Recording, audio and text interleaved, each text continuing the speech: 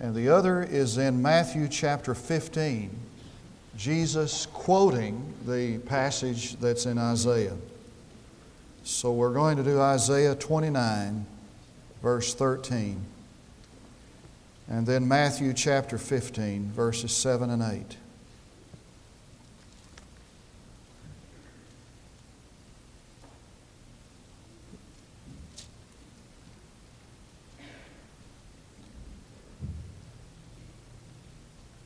Then the Lord said,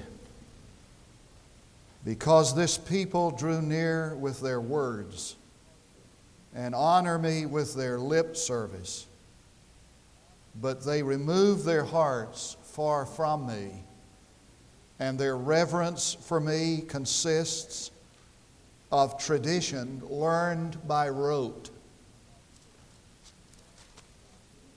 And Jesus said, "You hypocrites, rightly did Isaiah prophesy of you, saying, 'This people honors me with their lips, but their heart is far away from me. But in vain do they worship me, teaching as doctrines the precepts of men.'" "Read my lips" is the phrase made famous by President Bush when he was a candidate for the presidency. His lips said, "No new taxes." And some people were disappointed and frustrated when he agreed to legislate taxation to balance the budget. I suppose that there are times when you can't trust what someone says with his lips. That's always been a problem.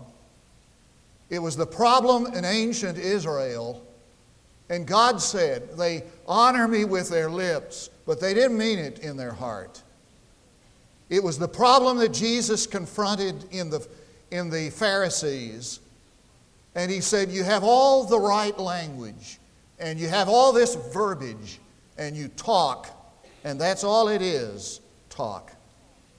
And they came under his most scathing condemnation, or he said in essence, "I'm not interested in reading your lips. I want to see a difference in your life." Shortly before his death, Joseph Sittler, eminent theologian, was asked by Martin Marty what he would say with regard to how the church is to be reformed. He replied simply, "Watch your language." I guess he meant that if the church is to be reformed, it needs to be careful about what it says with its lips. I submit to you that the people of God need to say something. Now, to say, "Watch your language," is not to say the church is never to say anything. Because the people of God have been given a message, a word that the world needs to hear. We need to say something. A long time ago, Martin Luther used to call the church the mouth house. What he meant by that was that deposited within the family of God is a message the world should hear. Talk is all we hear. Millions of words are being spoken every hour. Talk is what you hear on radio or television. I'm told that the most popular radio shows now are not rock music shows, but talk shows. The difference between the world and the church is that the world has the words and the church has the Word. We need to say something to the world. The old definition of evangelism or personal soul winning is one beggar telling another how to find bread. I still think that's a good definition. My question is, what if the beggar doesn't want to tell the other beggar where to find bread? Henry Thoreau was sitting by Walden Pond watching a group of workmen build a power line across that beautiful part of the world. He watched it for a long time and mused about it. Finally, he interrupted one of the workmen and said, "What are you doing?" He said, "Well, we're building a power line from Texas to New England." He said, "Why?" And the man said, "Well, so the people in Texas can communicate with the people in Vermont." And Thoreau said, "What if the people in Texas don't have anything to say to the people in Vermont?" It's a good question. If the definition of sharing the gospel is evangelism, if you call somebody who shares the gospel a witness, an evangelist, what do you call the man who doesn't? And so a medical missionary from Africa was sitting at a banquet in his honor in London, and he had been placed beside a woman of high sophistication and aristocracy. And she was trying to think of something to say to this medical missionary. And finally she thought of some good question. She said, "Sir, is it true that you are a missionary?" He looked at her and said, "Is it true, madam, that you're not?" And when they told James and John never to say another word about Jesus, they said, "We cannot but talk about the things we've seen and heard." The church needs to say something. Now, it's the first sermon of the new year, so I must be indulged at this point. The church needs to say a word about some of the stuff that's happening in this country. Somebody said, I think he was right, that it's time for us to take this country back from the pimps and the prostitutes and the thugs. And we complain about the crisis of public school education, that's in public school education. Let me tell you something. You just notice how many people ever show up at a public school meeting.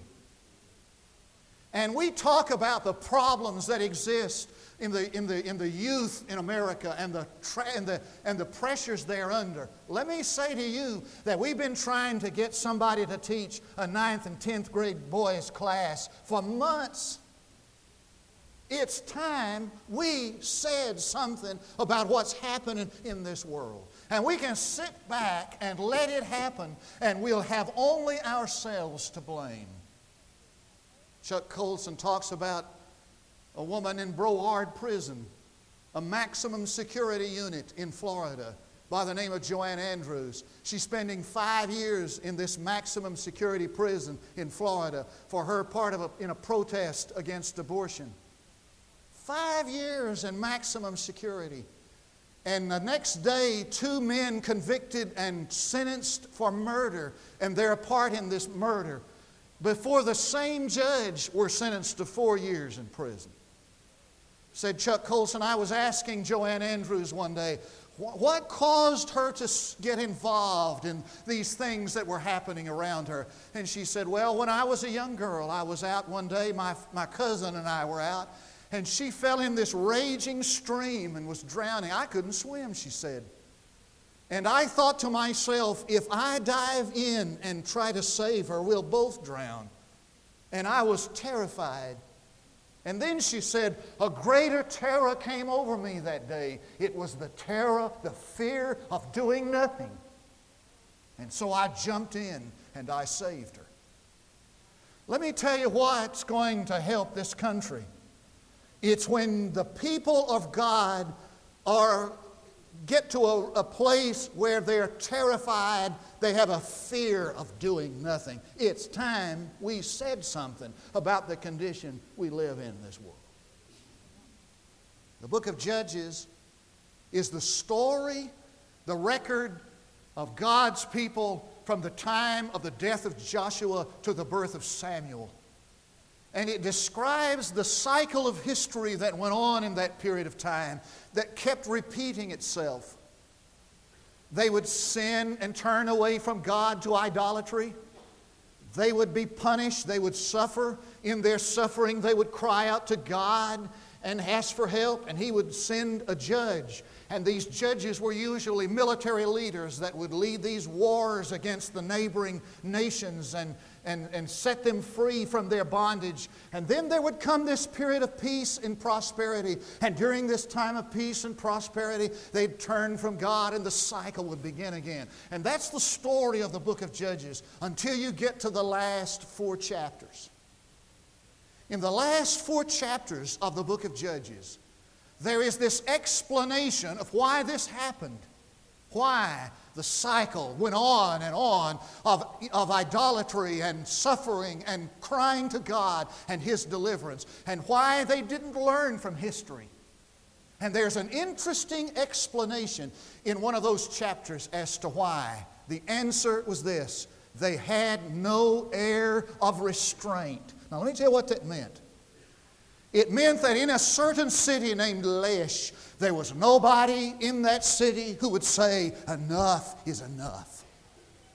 There was nobody who would stand up and say, this is wrong and it must not be repeated. There was no air of restraint. Now, I'm not talking about somebody who is always negative and against something. I'm talking about somebody who is willing to stand up and say, this is the wrong way, this is the right. It's time we said something.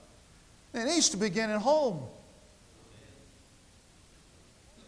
And with us and with this congregation. And we need to say something to one another. I was impressed when we had our last Sunday night, student night at Christmas, and all those kids that got up here and talked about how wonderful it was to grow up in this church. I was blessed by that and thrilled by it.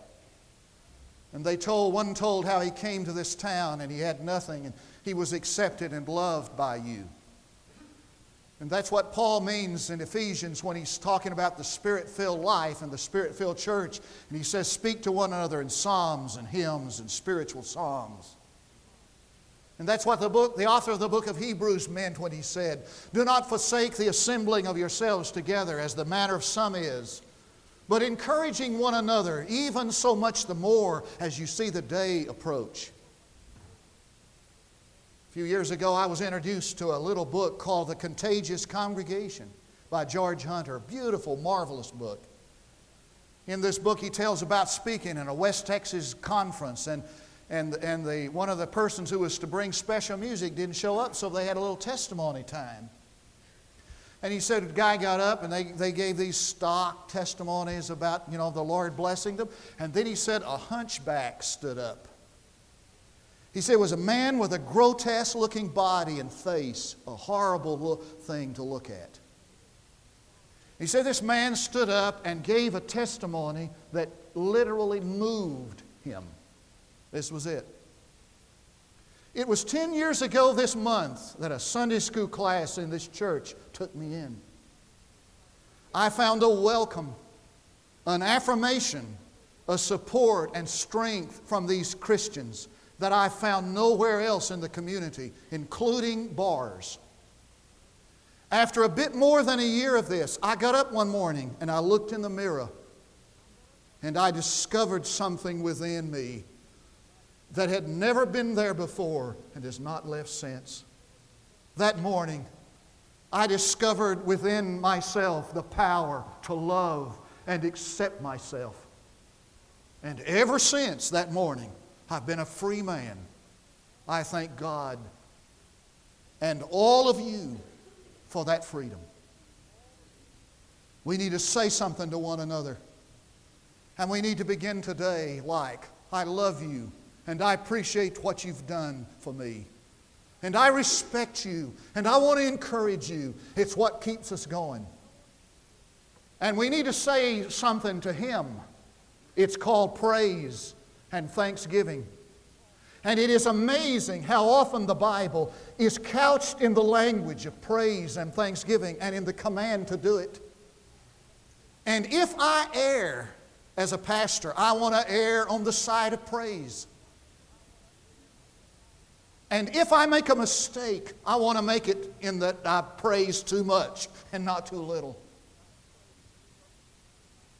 Jack Taylor was right when he said, there is no human experience that is more worthwhile in heaven and earth than praise. For that which gives the angels full-time occupation in eternity and all heavenly visitors is not a waste of time, for he said, praise is where God lives, and he longs for it. And he waits for us with our mouths to praise him and to thank him. It's where he dwells. And so a mother and a father were teaching their child one day at the dinner table the states and the capitals. And they got down to Hawaii, and the little girl said, Honolulu. That's it. And her brother said, I knew that. Little brother, you ever had a brother like that? No. I knew. He said, I learned that at Sunday school. She said, you learned the states at Sunday school? And she said, yeah, we sang. We sang every Sunday morning, praise ye the Lord, Honolulu. That's not bad. Maybe it's praise ye the Lord, Oklahoma, or praise ye the Lord, Durant. It's time we started to remember to praise. All right, point one. We need to say something with our lips. Point two. We need to say something with our lips that comes from the heart. Now, I reiterate that the problem that God had with ancient Israel and Jesus had with the Pharisees was not that they were saying nothing. The problem was that what they were saying didn't come from the heart. What you say to one another needs to come from the heart. It's one thing to talk about a concept of love. It's another thing to have a capacity for it. And what you say to Him needs to come from the heart. Peter Lord says that praising the Lord that doesn't come from the heart is like kissing a girl with her eyes open. You've probably done that. I mean, you kiss a girl and you kind of peek, she's got her eyes open. You know that her lips are in it, but her heart isn't. I mean, it's just not there. And praising God that does not come from the heart, says Peter Lord, blame him for that definition, is kissing a girl with her eyes open. Now, what does it mean when he said, his heart is far from me? I don't know all that means, but I do know it means this. It means that somehow something had gotten into Israel's life that was bigger than God. When your heart is far from Him, it means, among other things, this, that something is bigger than God in your life. I'll not allow anything bigger than God in my life. Nothing I know, nothing I experience, nothing I own, nothing I have. I'll have nothing in my life, no fear, no joy, no love, no worship that's bigger than God. For He said way back in His Decalogue, you will not make graven images, and have them as gods.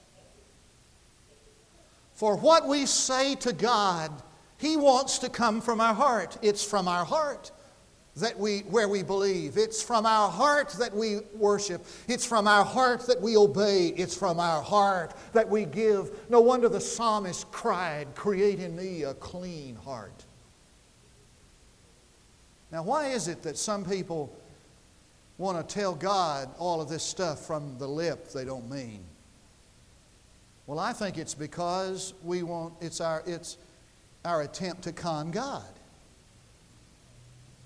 Your kids ever do that to you? You know, when a child comes and says, Dad, you are so wonderful. You losing weight, aren't you, Dad? Man, you're looking good. And, Dad, you are about the best father in the whole wide world. I know something's about to happen, don't you? You know, the con job has just begun. A few years ago, I had a dog named Freckles. Freckles, the wonder dog. And one time, Freckles got a little sick.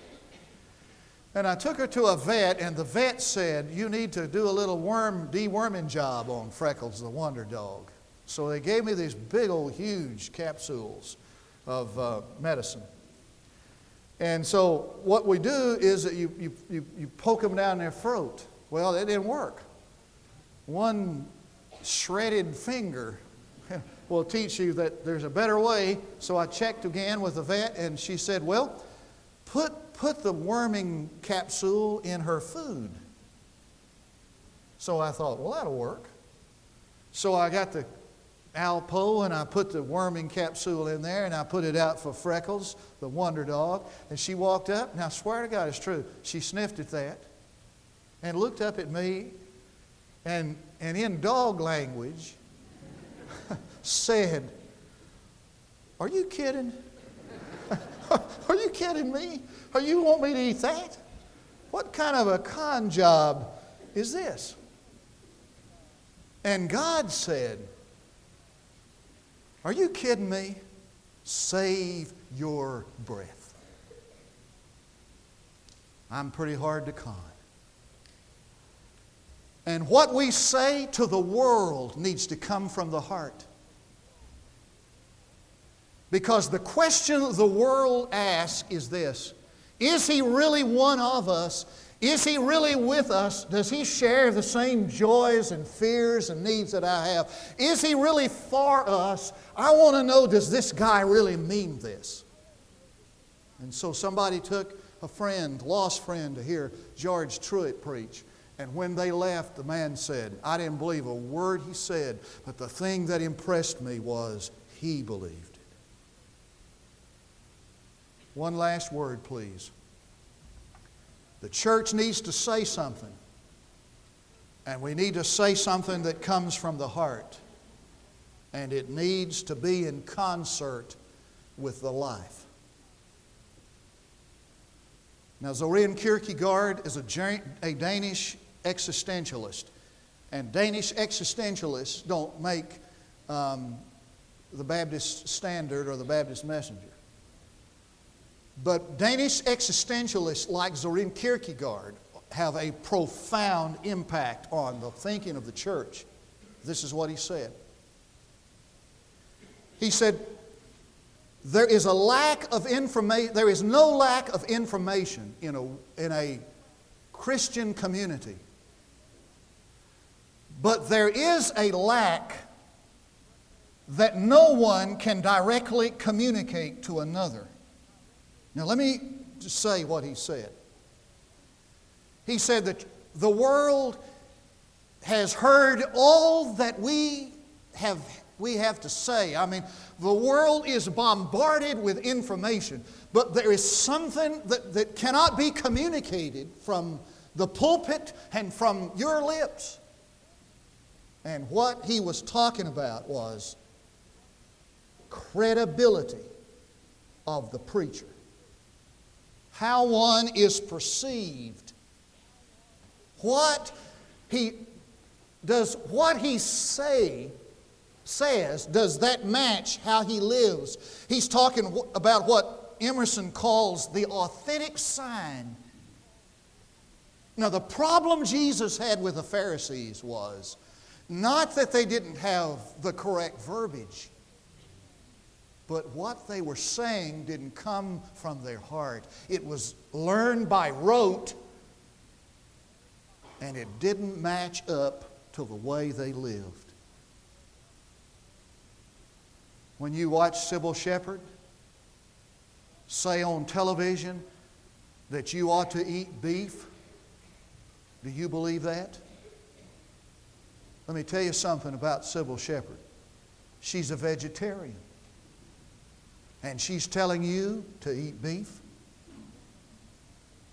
And when you watch an athlete or an actor or an actress get on television and tell you that you need to use this deodorant or that toothpaste, do you believe it?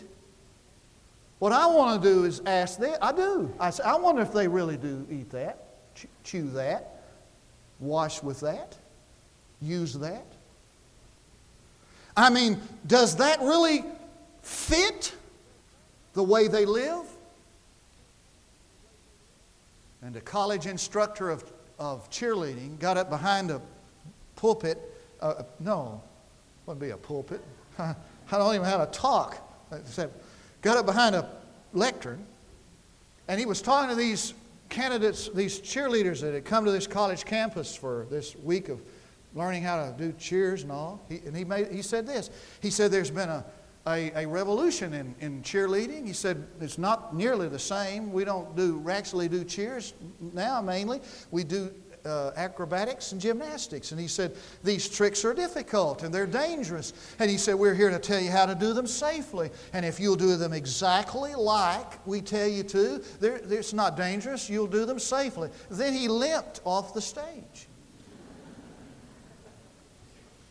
And the way he walked raised some serious questions about the way he taught. So do you and me. And I got this call, true story, this week. I wasn't going to bring this up, but I got carried away. And this lady said, I'm not going to tell you who I am. I don't think it's really the best thing to do. But she said, I want to know if it was all right to go out tonight to a club. I said, well, which one are you going to? And she told me one. I said, yeah, I'm going to be there. She said, oh, you're not? I said, yeah, I'm going out there. And she said, oh, you're kidding. She said, you don't go to club. I said, well, why is it all right for you to go to a club and not me? You answer that question. There are some things that can't coexist. By the way, I wasn't planning to go out there. But there are certain things. There are certain things that cannot coexist. When I was pastoring out in West Texas, there was this guy, this physician. He was a laid-back guy, and he loved to farm and raise cattle. He got in a heap of trouble one night on an emergency. He went into the surgery room with the barnyard on his boots. It is not possible for Jimmy Swaggart or anybody else to preach against immorality and live in it. And it is not possible for us to say anything to the world that will make any difference unless it lines up with the way we live. And so God says, read my lips. And what he had on his lips, we don't want to hear. He said, hypocrite. Repent.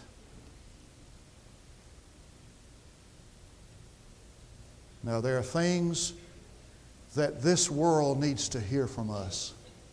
I need to hear it. And a lost world needs to hear it. And if they don't hear it from you, they'll never hear it. If you don't share the gospel with a lost world, nobody else will. And if you don't encourage your brother instead of criticizing him, nobody else will. I'll tell you what, everybody else is after him. And if you don't start praising God and thanking Him, nobody else will. But before you get started, it needs to be that everything that's bigger than God in your life needs to be put out, put aside. Tear down, the Bible says, the strange gods. And somehow there needs to begin to be the practice of the matching up what we say, how we live. If that doesn't make sense, nothing does. Let's pray. Our Father, may this prophetic word find response that pleases you. For I pray in the name of Jesus and for His sake.